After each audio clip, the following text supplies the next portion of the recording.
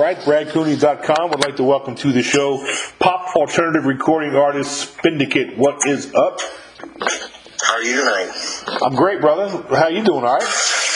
I'm doing all right. Yeah, thanks. I appreciate it. You're very welcome, man. So first and foremost, before we get started on your stuff that you're promoting, where are you calling me from? Where are you from, man? Colorado Springs, Colorado. It's one of my favorite states, man. Yeah, it's a beautiful place. Gorgeous state. All right, so before we get into your song, your EP, tell the listeners out there a little bit about you.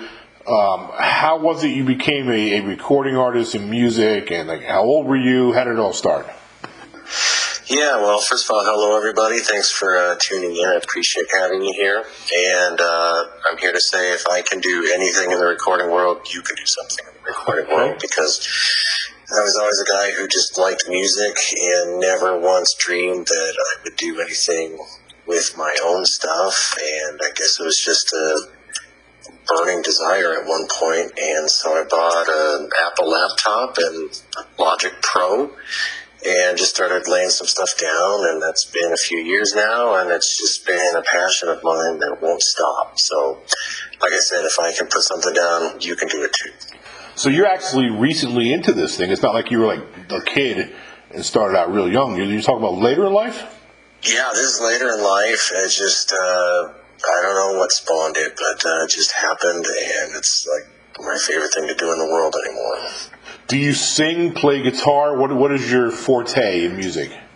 Yeah, so it's all based off singing and keyboards. And the wonderful thing about technology anymore is if you have a computer and some software and a synthesizer, you can create just about any sound in the world you want. It helps if you play keys or something like that. But it's funny because I would never think of myself as a recording artist. I'm just somebody who tries to make some noise, and I don't think I'm terribly talented, but as it comes out, that's how it comes out. That's interesting.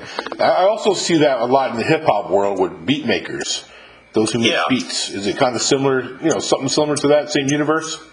I think it's a great analogy just because the technology's about the same anyway. That makes it so universal to anybody who wants to get into it. You can sort of pick a genre, and it's based on the same platforms, and I think that's why you probably hear a lot of overlap in music today. Interesting.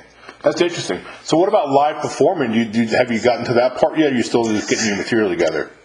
I haven't gotten to that point because I really am just a guy floundering around. It's difficult to know what to do with stuff, and it's difficult to know how to get your music out there.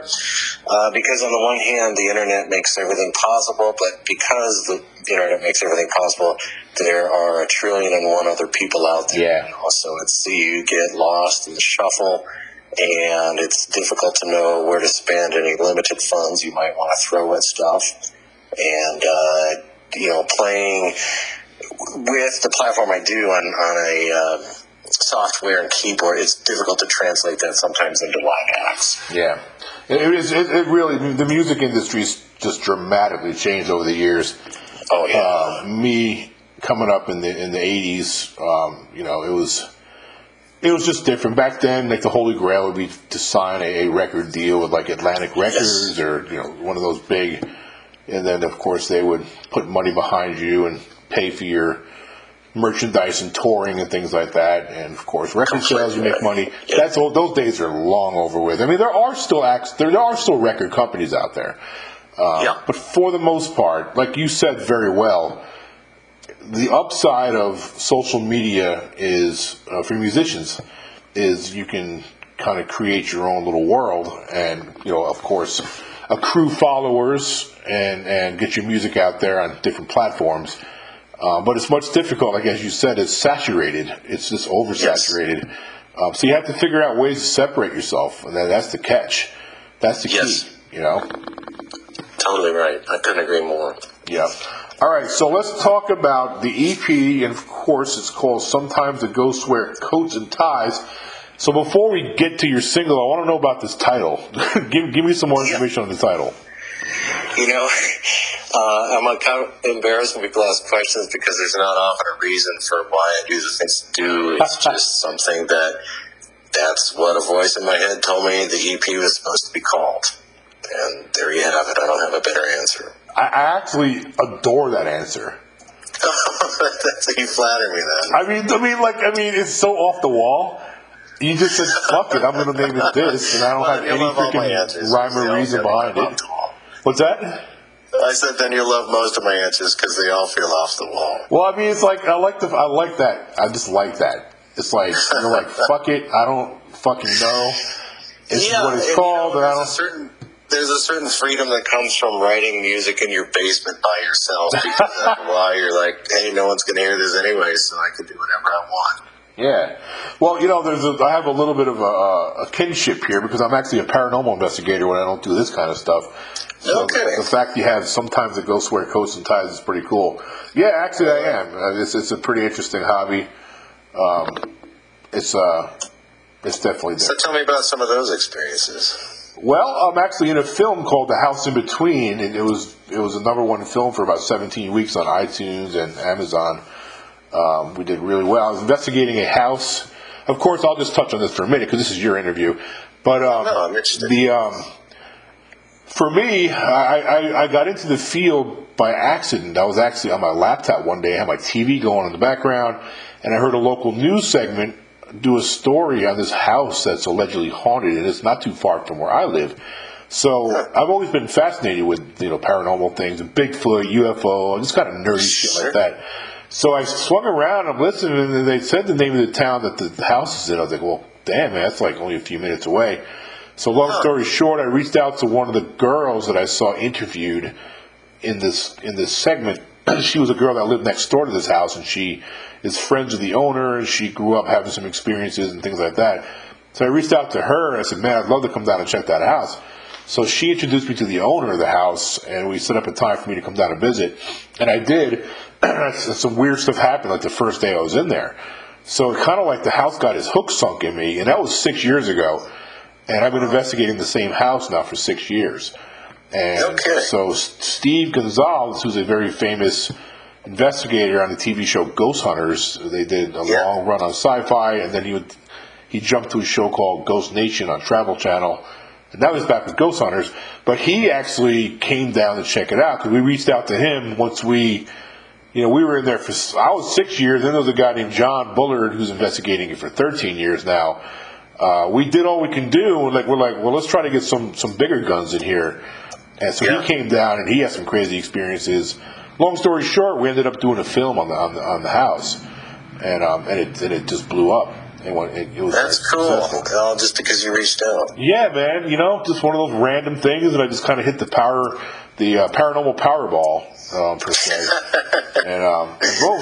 So there you have it. I mean, you can just, whenever we're done with the interview, you can Google The House in Between. And actually, you can watch it for free if you have. I think it's on Pluto TV. Tubi TV. I think those you can rent it on Amazon for like $4 or $5 now. The film's over a year old. But anyway, so that's it. So this song, your EP, sometimes it goes wear coats and ties. I love it. It randomly names it that. So the single, I Don't Want to Do This Anymore. Same answer? You just threw that out there, or what? It's funny again that you asked that because I find that I've never consciously set out to write a song about any one particular thing. I think you have to have more talent than I have to do that.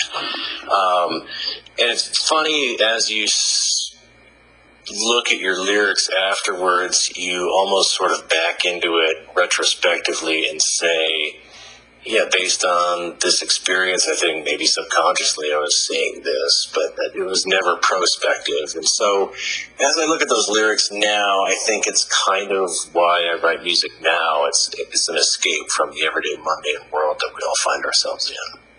I think you chase that American dream and you wake up one day and all of a sudden you've got a life that you never necessarily planned to get. And it's kind of a rebellion against that mundanity. I think music is a great escape and a great way to express some of those feelings. So I think in a nutshell, it's probably about being a little bit different than the everyday 9-to-5 grind that we all find ourselves in. Yeah. So for you, music is just about, it's about basically just therapy from real life bullshit. Is that fair? Yeah, to say? I think it's great. I think it's its own drug, and nothing else is needed. Yep. That's good shit. I play guitar myself, so whenever I have a shitty day, I just pick up my guitar, and it definitely makes things better. There you go. I've never put the word therapeutic to it, but I think you hit it right on the head. Yeah, that's good, man. That's cool. So what's like the goals here? Like you got this music out. Of course, we talked about why you do it, and some of your reasoning behind good song titles, which I love. So like, what's the vision? Like, what do you want to do with this? You want to like build to like, actually doing live performances and getting paid for this, or like, what is the vision? Yeah, the goal is to be bigger than Elvis, man. So if you can help me figure out how to do that, let's do it. Okay. Well, all you have to do is ask. I got the answer right here. Yeah, it's funny. Like we'll have tours sometimes in our haunted location. And some people are like expecting like crazy shit to happen like all the time. Like, yo, man, it doesn't happen like that, man. It's like if I could predict what a full body apparition of a Confederate soldier is going to walk through, I would be a multi-millionaire. It's like today. That's funny stuff. Yeah. In the meantime, until something shapes up, it's just it's sad because I have just a million and one ideas, and I could write a million and one songs if I had the time. But life creeps up on you. There's day-to-day responsibilities that get in the way. But it's just to keep putting out and putting out and putting out, and maybe someday somebody will hear something and it'll resonate with them, and who knows what happens from that. Are you chasing to try to get some of your stuff like played, getting some spins? You know what I mean? Like, are there radio stations in your area that your music would fit? Yeah, there are, and matter of fact, what's today, the 22nd, so a week from today, I'll go live on college radio across the country, so I'm excited. That's awesome, dude. That's really good shit. I as somebody who loves the college radio platform anyway, just as a fan, I can't wait to hear my stuff on there. And I'm just very excited about it. I feel like I'm at the beginning of a journey, and we'll see where it goes. That's really a really good step. Honestly, it is. Oh, thanks. I actually encourage artists to do that. Not always nationally, but a lot of times when artists are having a little bit of trouble getting spins out there, I'll tell them, I'll tell them to go to your local colleges. A lot of the colleges have radio stations. Yep. And that's a start.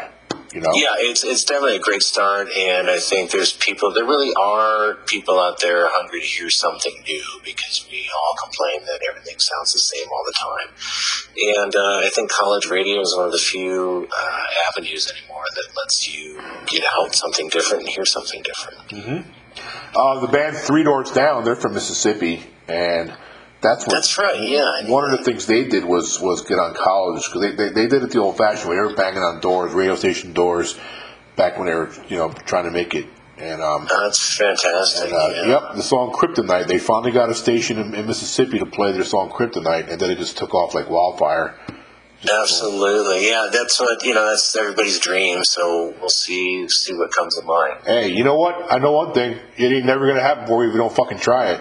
Yeah, no, you're completely right, and it's funny you say that, because I think that's what holds most of us back, is just the fear of, boy, what if it doesn't work? But then you wake up one day and you think, well, it's certainly not working now if I'm not trying. Absolutely. And you know what? If you don't try, somebody else is trying harder. Yeah, you're totally right. Absolutely right.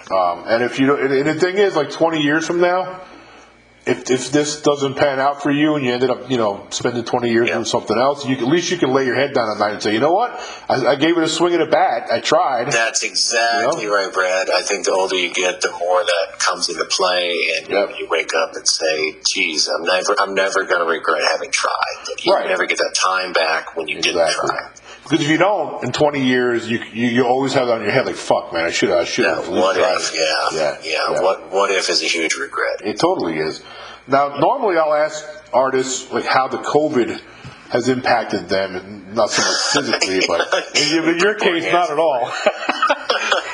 Yeah, if you got the internet and a computer, you can hear me. So, yeah, COVID has not, I guess, unfortunately affected me. Yeah, man. We talked about live shows. Not quite there yet. What about musical influences, man? Who inspires you in music?